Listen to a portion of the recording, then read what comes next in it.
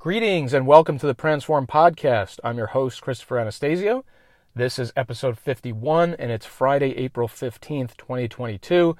Welcome back, guys. Happy to have you back with us on the podcast today as we get ready for the weekend. Of course, for those who celebrate, big holiday weekend coming this weekend with Easter.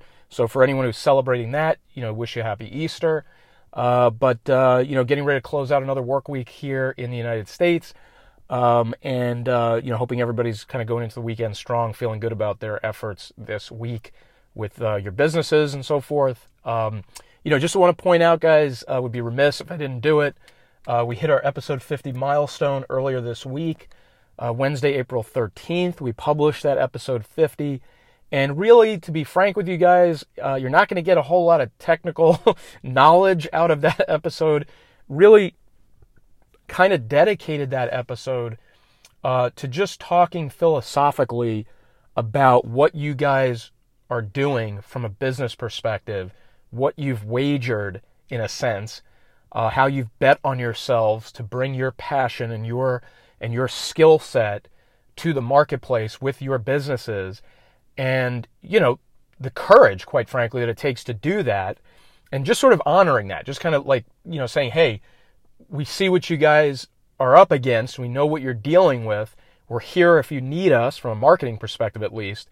But certainly, just whether you engage with us or not, we just kind of wanted to sort of put an open thank you out there to all the entrepreneurs who take the big risk, who put their money, life savings, time, families, etc., on the line to bring their passion into the marketplace. So if you are up for a pep talk, if you want to call it that, I certainly encourage you to listen to episode 50. But definitely, somewhat of a symbolic episode where we just kind of wanted to put that thank you out there and acknowledge our core customer base, which is small businesses, medium-sized businesses, who are out there taking these chances and trying to grow their businesses and make a way with their passion. So anyway, wanted to just get that out of the way, a little bit of a plug there for that significant milestone episode.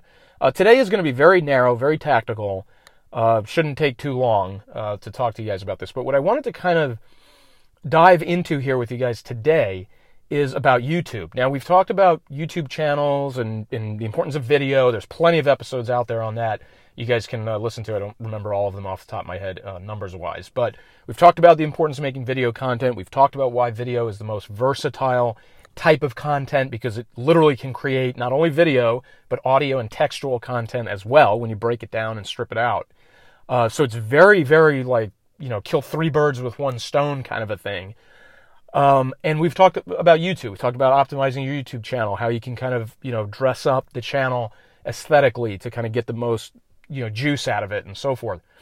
So, and before we get into the one tactic I wanted to tell you guys about today, I'll use this opportunity to remind you how powerful video content can be.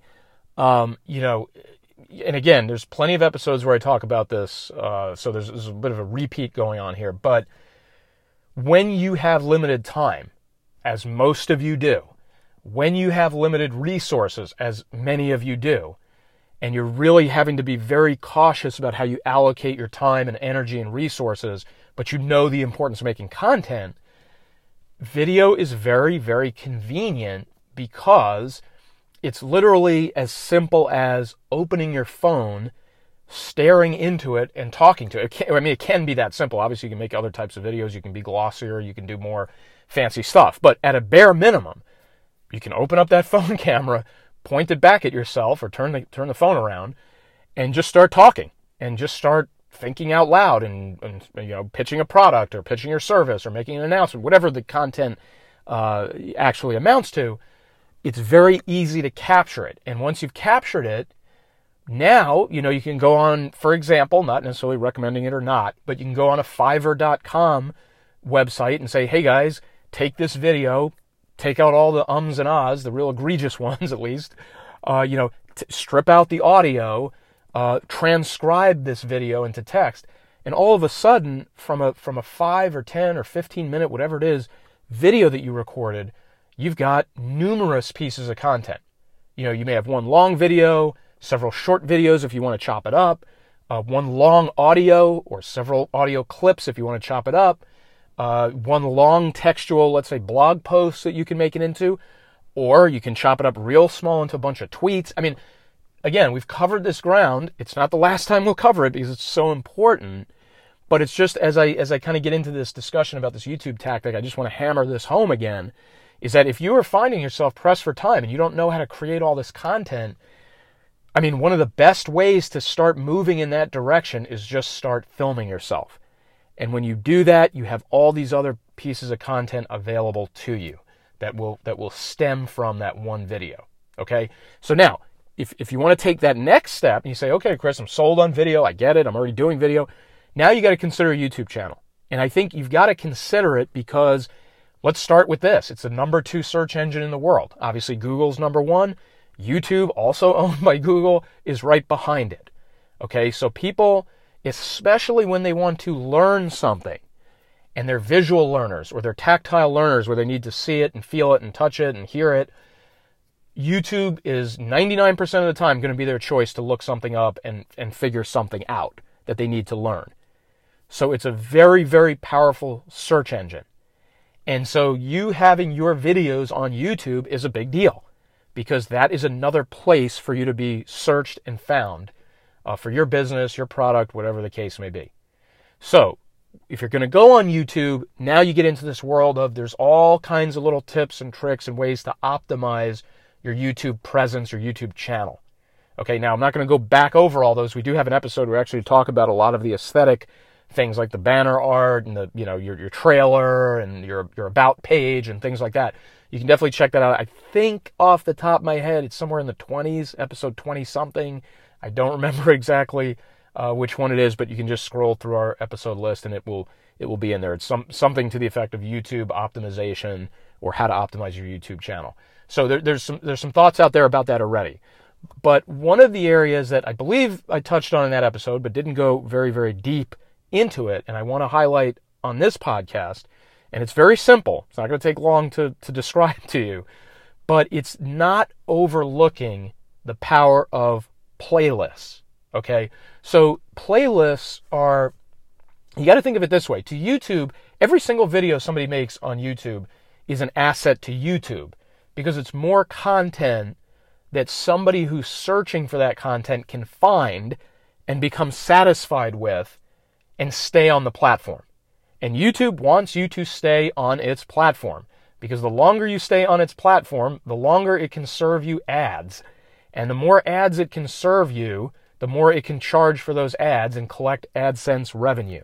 Okay, AdSense is the Google ad product, if you will, or platform. Okay, so it wants people staying on the platform. So it needs good stuff on its platform to keep people there. So every video you make that, kind of fits in with what the algorithm is looking for, you've created an asset for YouTube. When YouTube says, there's 10 gazillion videos on YouTube, those are 10 gazillion assets that YouTube has, that you have essentially created for YouTube. You have to think of your playlist the same way. When you create a playlist, see, playlists are searchable, just like the videos themselves. So when somebody's searching for a topic, and we know that when people search for topics on YouTube, they go fairly narrow. Okay? They go fairly narrow. So the bottom line is when you have a narrow, targeted playlist, you are creating another searchable asset for YouTube. And this is important. I mean, I'm kind of going slowly through this, guys, so you really absorb this. And you start changing the way you think about playlists. I've seen playlists out there on channels that are just way too broad. They have no chance of being found by the YouTube algorithm because they just have like a one-word sort of catch-all, broad category kind of labeling to them. Okay? That is not the kind of playlist you want to create. Now, let me give you an example. Let's say you were, let's say you helped people set up business entities. Okay, let's say you help them, create corporations for their, real estate holdings or for their businesses or whatever the case may be. And you had playlists like, corporations, and then you had another playlist like partnerships, then you had another playlist like LLCs. These are way too broad. I mean, these are one-word keywords or key phrases that they're just so broad, nobody's ever going to find it. That playlist is essentially useless to the YouTube algorithm. Now, it might be useful to somebody who knows of your channel. If they already know of your channel, maybe like, oh, okay, here's the playlist on corporations, C corporations. Here's a playlist on S corporations. Here's a playlist on, whatever. You get the point. So it could be helpful in a practical sense to a viewer of your channel, but it is not going to help you get found in the YouTube algorithm. Okay? So what you need to be doing is you need to be thinking of your playlist almost the exact same way. I mean, really the exact same way you think of how you'd want a video to be found, with a very specific title, very specific keyword call-outs. For example,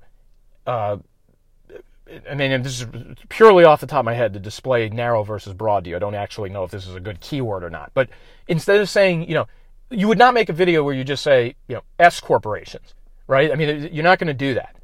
Or you're certainly not going to get found doing that. But if you put in something like how to set up an S corporation using Form 1120S, for example. Again, I don't know if those are good keywords or not, but you can see the difference between narrow and broad.